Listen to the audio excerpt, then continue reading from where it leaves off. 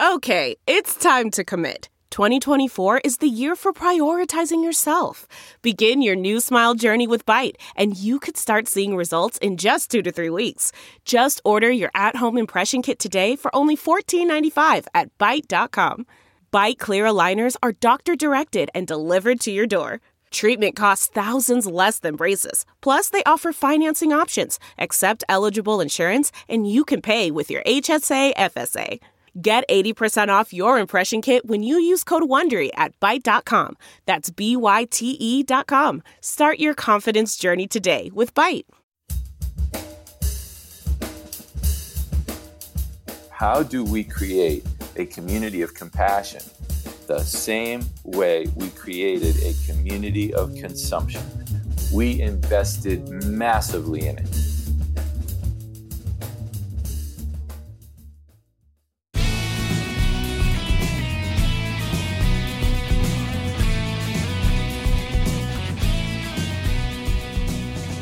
From Offscript Media, I am Matthew Zachary, and this is Out of Patience.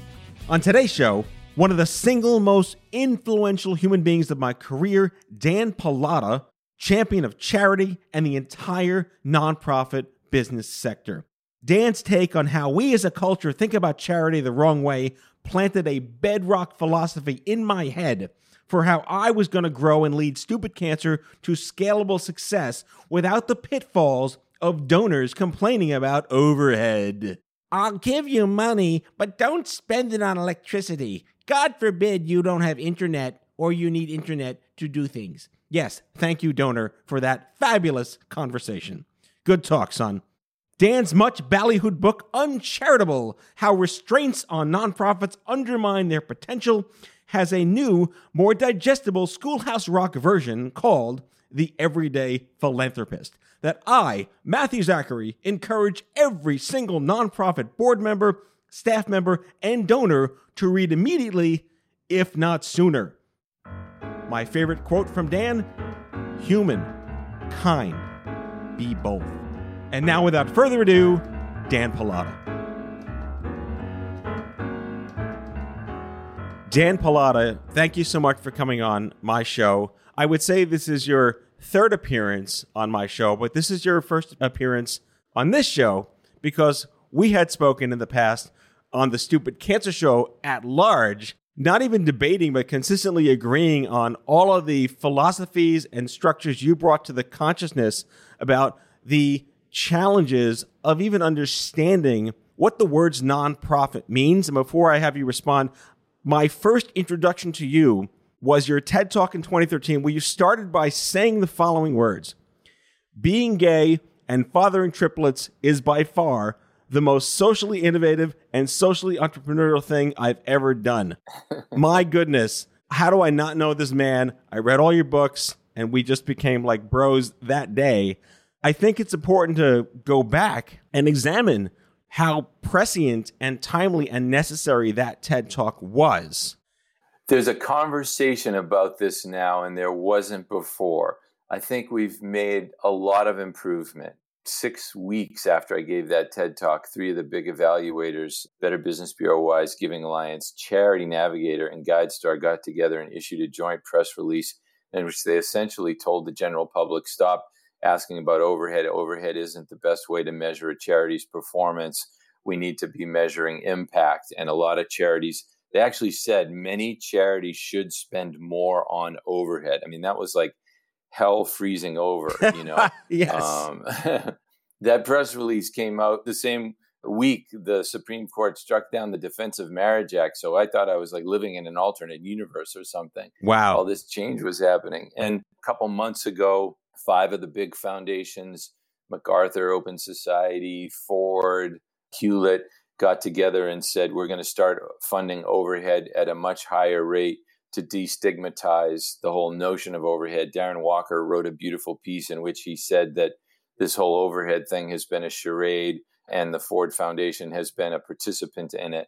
So that's probably more than I could have dreamed would have happened as a result of this conversation. That said, we've got a long way to go. So there's broad consciousness at the level of institutional funders now that you really want to be looking at impact and not overhead. It's not 100%. I would say, I don't know if the saturation of that is greater than 50%, even at the foundation level. At the level of the nonprofit organization itself, I'd say there's low saturation there. I'd say most nonprofits are still driven by their fear of keeping overhead low. And at the level of the general public, I'd say there's no saturation. You can go out and ask 100 people on the street, how do you decide which charity to give to? And they'll say that, the ones with the lowest overhead and that don't pay their CEOs very much, those are the best charities. So there's a long way to go. I would say we are, with this conversation, where gay marriage was in the 1940s, not the 1980s, not the 1970s, not the 1950s, the 1940s. The notion that gays could marry is becoming an idea, but it's nowhere near being broadly adopted or not controversial. It is really fascinating that the perception is still, I'm going to make a donation to this charity, but I don't want to pay for your electric bill because, God forbid, you don't have electricity and you can't do your job. It fascinates me to no end that is common perception amongst donors. I will comment that having been introduced to your work and your book and your activism in the AIDS movement and how you were able to, let's spend money to make money, works in for-profit, but it's anathema in nonprofit. I made a lot of conscious decisions in trying to build Stupid Cancer to almost intentionally not be donor dependent, kind of like to just avoid the whole conversation in general. And most of our revenue came from business partnerships and corporate sponsorships and social good relationships and e-commerce. And we did live events. And I almost feel like I didn't solve the problem, I avoided it. Have you seen any organizations in the nonprofit space that have taken up this heed, like worked head on into their donor community and got conscious shifting in the way that they give? Yeah, I've seen Charity Water do it. Charity Water set up a separate board to fund overhead so they can tell the general public 100% of your money goes to the cause. So what they've proven is that at a very high dollar figure, they can convince a lot of people to give all of their money to overhead. Unfortunately, what they are doing at the same time is teaching the general public that zero overhead is an expectation the public should have. And so they've sort of avoided the problem as well at the general public level. And I think sooner or later, we're going to have to tackle the problem at the level of the general public, because 75% of the money coming to nonprofits comes from individual donors. So that's where the big money is. That's where the big gains are to be made. So we've got to change the way the general public thinks. I was in Charlotte giving a speech one day. They have massive problems with economic mobility there, huge divide between the rich and the poor and no ability to move from one to the other, worst in the nation. And so they commissioned a huge study, universities, consultants, nonprofit sector, government. And on the cover of this big, thick report, they had a question, which was, how do we create a community of caring? As if that was a really difficult question to answer, right? Yes. Like as if that's not going to get answered in our lifetime, but it's time that we pose it. And I don't think that's a difficult question to answer at all. I think that's a really easy question to answer. How do we create a community of compassion the same way we created a community of consumption? We invested massively in it, trillions and trillions of dollars, and we continue to invest hundreds of billions of dollars a year in advertising and marketing to get the general public to consume. Day after day after day, we're indoctrinating the general public in consumption. You go into Times Square, look at the gigantic billboards for Coca-Cola and for Apple and for Microsoft and for Disney. Walk down Main Street, look at the big, beautiful Apple stores and the Subway stores and the AT&T stores, just constant indoctrination everywhere we go. When I was a kid, I used to love to draw logos. What logos was I drawing? I was drawing the 7-Up logo and the Coca-Cola logo and the STP logo. I wasn't drawing the Red Cross logo or the Oxfam logo. Why? Because I was never seeing them. At the youngest age, I was being indoctrinated in consumption. Country music, you ever watched the Ken Burns series? The radio stations that grew up with these 50,000 watt towers, the reason they built those towers was to sell insurance and cigarettes and flour to the general public, and they needed some content to keep the general public attentive. So country music was the content to keep them attentive so they could sell them cigarettes and flour and insurance. And if we think we're somehow going to get to some glorious, compassionate culture without investing in a counterbalance of indoctrination, we are living in a fool's paradise. So it's not a difficult answer to see how we get to a more compassionate society. But if you keep telling charities, you can't spend any money on advertising. You can't do what Coca-Cola does. You can't do what Tide detergent does. You can't do what Apple does. Then we're going to have the same messed up society that we have. And we're seeing it in all of its glory right now. So it's up to the general public to start to say, I want to see a different world. I want to build a world of love and compassion and generosity. And I want charities to take the lead on it. I want them to start filling my mailbox and my billboards with message about love and hand-holding and support and nurturing. Enough of beer and potato chips. You had brought up a very salient issue that the nonprofit sector kind of fills the gap where the private sector sees no financial gain. Is there any middle ground in terms of, I know that whole B Corp thing came and went or whatever it is. Have you seen any hybrid solutions in public-private relationships where that brand exposure, that cause gets integrated into your cultural psyche so you're aware of it and yet you still need to buy toilet paper? I mean, the AIDS rides and the breast cancer 3 days. The AIDS rides were sponsored by Tanqueray. The breast cancer 3 days were sponsored by Avon, the cosmetics company. They provided the capital that allowed us to do the advertising at big scale. Like we were taking out full-page ads in the New York Times in full color on Sunday, page 1 of the arts and leisure section, right? Tanqueray paid for that ad. Avon was loaning us money to buy full-page ads in the New York Times and the Boston Globe and the Washington Post, primetime radio and TV. And we called it the Avon Breast Cancer 3 Days. So there was a double win, right? And we raised net $194 million in 5 years as a result of being able to advertise the breast cancer 3-day walk the same way Avon got to advertise Skin So Soft moisturizer. Are there any nonprofits today that are doing advertising, that are present? I would put an asterisk next to foundations associated with major corporations like the Ford Foundation. Are there examples of this? Is there any version of the Avon AIDS walk that you did in the 90s today? Well, interestingly, there are some organizations that we know and love, like, Save the Children or World Vision, and they're enormous in the billions of dollars a year. And World Vision got to that scale through direct response television advertising. Now, massive buyers of direct response television, the kind of ad you see late at night on cable that says, it's a half an hour thing, call 800 World Vision and help support a child. I mean, I've been doing one of those for 30, 40 years. How did they circumvent the high cost of fundraising? I think it's in part because they're a quasi-religious organization, and religious organizations have not, ironically, typically been as obsessed with overhead ratios, but also because they've got big government support and big major gift support and big foundation support that allows them to amortize the high cost of the television fundraising over other low-cost methods to come up with an overall low-cost ratio. But yeah, there are absolutely examples of it. This is not something that needs to be theorized. If people know about a good cause, do they donate to it more?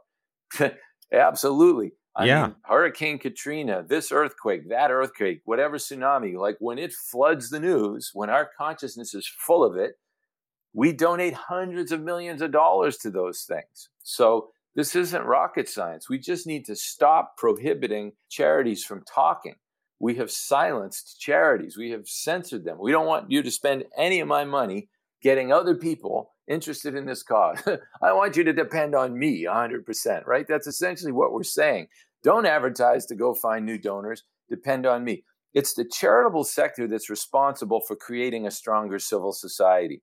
other than getting people to vote, other than candidates getting people to vote, there's no other part of civilization charted with strengthening civil society. But if you can't talk to civil society, if you can't really spend any significant money on advertising, if you got to always use donated advertising, then you can't build a stronger civil society. You can't get more people involved. You can't create more heroism.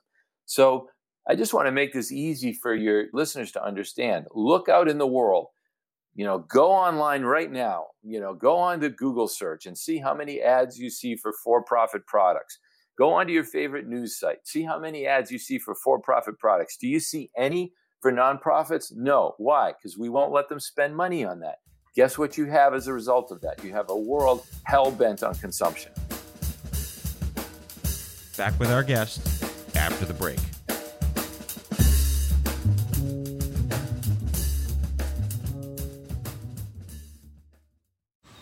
Man, that sunset is gorgeous. Grill, patio, sunset. Hard to get better than that. Unless you're browsing Carvana's inventory while you soak it all in. Oh, burger time. So sit back, get comfortable. Carvana's got thousands of cars under $20,000 just waiting for you. I could stay here forever. Carvana, where car buying meets comfort, meets convenience. Download the app or visit Carvana.com today. Delve into the shadows of the mind with Sleeping Dogs, a gripping murder mystery starring Academy Award winner Russell Crowe. Now available on digital. Crowe portrays an ex-homicide detective unraveling a brutal murder he can't recall. Uncovering secrets from his past, he learns a chilling truth. It's best to let sleeping dogs lie. Visit sleepingdogsmovie.com/Wondery to watch Sleeping Dogs, now on digital. That's sleepingdogsmovie.com/Wondery.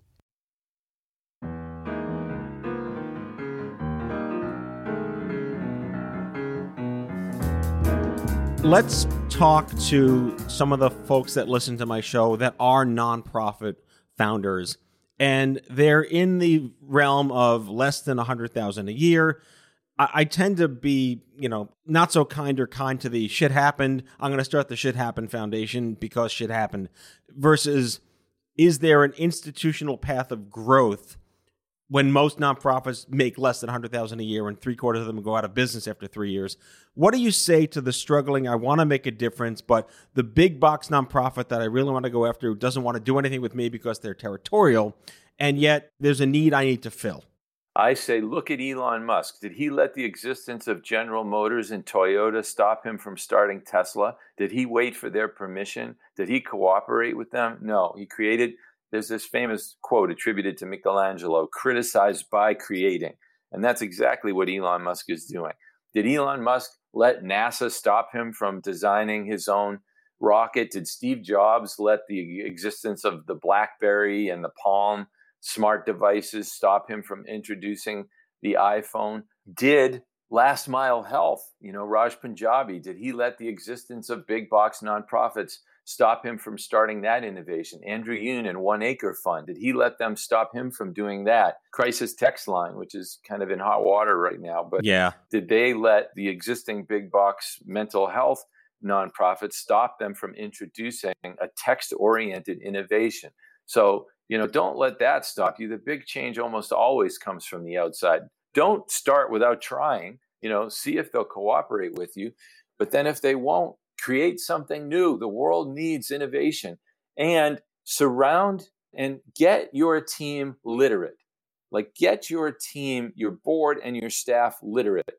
I'll just plug it. Have your entire team do the BOLD training online that I just created. It's 3.5 hours of content. It will spin their heads around. Have everyone on your team for an hour read The Everyday Philanthropist. Establish literacy. What we've achieved in the last 10 years or so is we've gotten the leaders of organizations literate to some extent. We've gotten the leaders of organizations to understand, hey, this paradigm that I operate in is broken. Now, step 2 is taking that out beyond the individual leader to the entire staff and the entire board. And from there to the entire country. And I started to see people would come to my speeches and my trainings, and then they would leave and they would try and repeat what I said. And that's like me trying to sing like Freddie Mercury, like better to have a Queen album. And so I decided, look, I can't expect these people to become experts in this stuff the way I am. I speak about this stuff day in and day out. Why don't I create some tools where I'm speaking for them, online learning tools, short books that are easy to understand, so they don't have to get to my level of proficiency to change the way their donors and their staff think. They can use me in book and video form. So I think that's the next step. It sounds wonky. It doesn't sound sexy, but donor literacy, staff, board, and donor literacy, that's the big structural behemoth that we need to make progress on.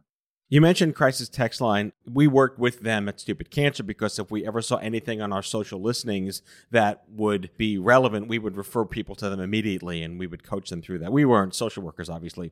I want to get to Everyday Philanthropist and your book. And thank you for bringing up Boulder Board, which you've renamed, and I think it's really critical. I would recommend, and I have, if I am not your disciple already, I am now your official disciple. Everyone that runs a nonprofit needs to read this book, take this training course. It is insanely valuable.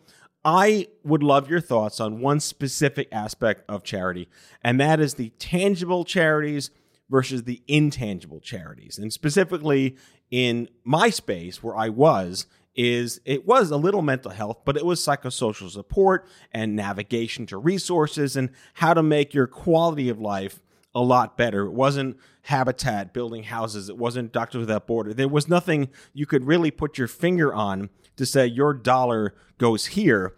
And that conflates and conflicts and works indirectly with and without the idea of overhead, because everything we did was overhead. Programmatic stuff was like, oh, we had an event. But events seem to be very tangibly individualized and interstitial, and you're done with it. It happens and it's done. From the perspective of we're going to build this many houses, we're going to impact, this many bottles of water, we're going to build this many wells, we're going to save these many farms.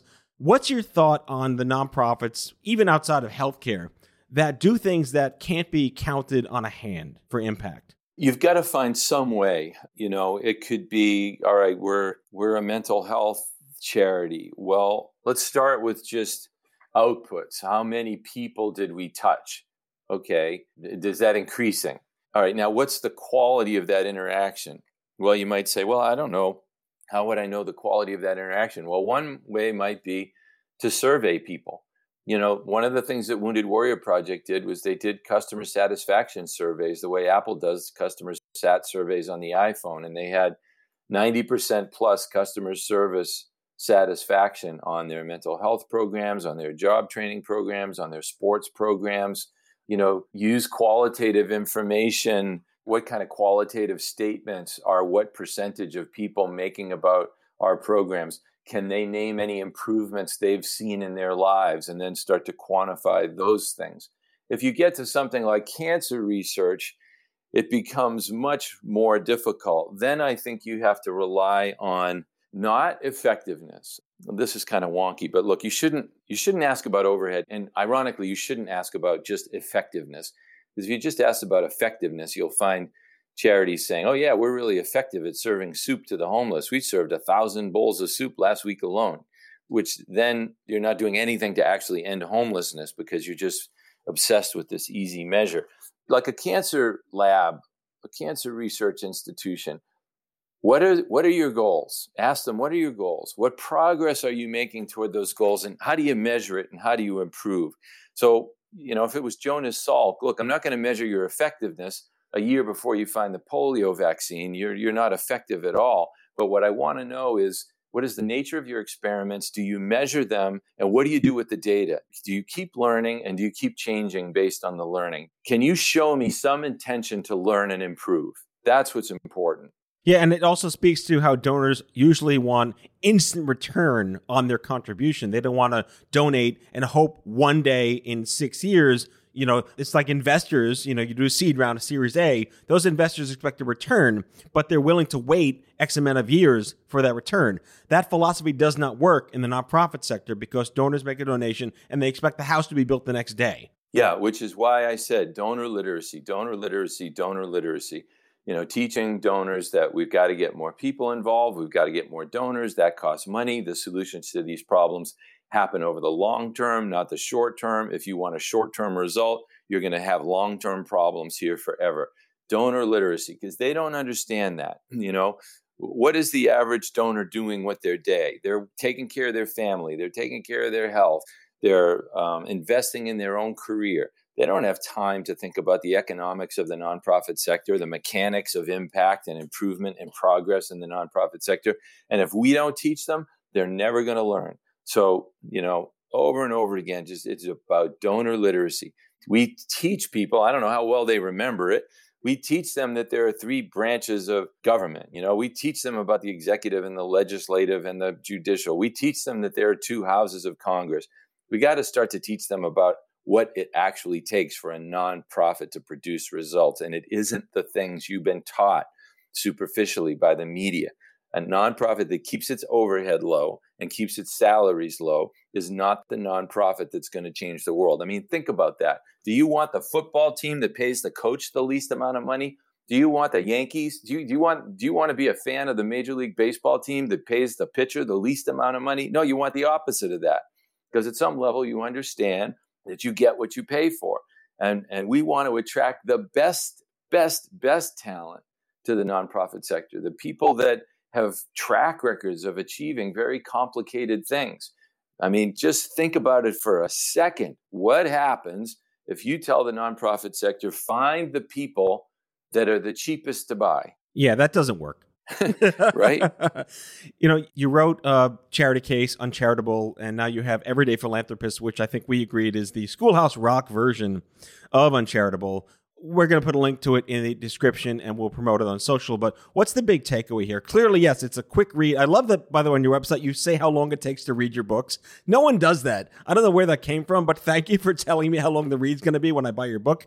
Uncharitable is a wonderful book that everyone should take a look at, but The Everyday Philanthropist is relatively new, and it's a digestible chunklet.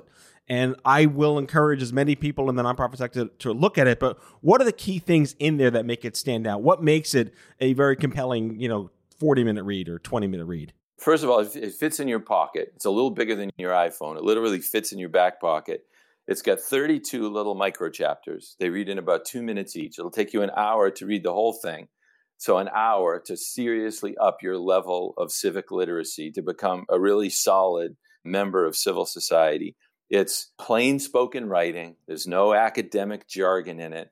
There are big clarifying graphics so that you can really easily understand nuance. My mother wrote an endorsement on the back of it. She said, "This is the first thing Danny's ever written that I could actually understand." and that's what I wrote it for the average person so that nobody would get put to sleep by it. And it'll teach you a completely way of thinking about changing the world. It'll give you a completely different way of thinking about the role that you can play in civil society. And it'll help you to see yourself as a philanthropist. That you don't have to be a billionaire to be a philanthropist. In fact, that you can be smarter than a lot of the billionaire philanthropists. And like I said, it reads in an hour. You can refer back to it. If you forgot something, you can send it to your friends. And you can get that at danpallotta.com. And then, you talked about the BOLD training. You can check that out at theboldtraining.com. And those two things together, if you gave those to everyone on your staff and everyone on your board, you would change the conversation in a week dramatically. And I can attest to that. Dan Pallotta, husband, innovator, I would call you the Renaissance man of Renaissance men, fathering triplets who are just turned 13. I have empathy. My twins just turned 10, so I'm kind of chasing you from behind. I'll conclude by thanking you for being you and doing what you do. But your tagline from the 90s, human, kind, be both, just sums you up the best way that it can be. Thank you so much for joining me on this episode. Thanks for who you are too, Matthew. That's all for today, folks. If you like the show, be sure to subscribe, leave a review, follow us on social, and tell all your friends to listen. Out of Patience with Matthew Zachary is a product of Offscript Media. Our executive producer is Matthew Zachary. Our senior producers are Jen Horangeff and Andrew McDowell. Darren Tunn is our production intern. It is recorded, mixed, and edited by Matthew Zachary. Our theme music is by the Mike Van Allen Quintet and by Mara. For advertising and media inquiries, email media@offscript.com. Hit us up at contact@offscript.com to share comments, feedback, and make guest recommendations. For more information, visit offscript.com.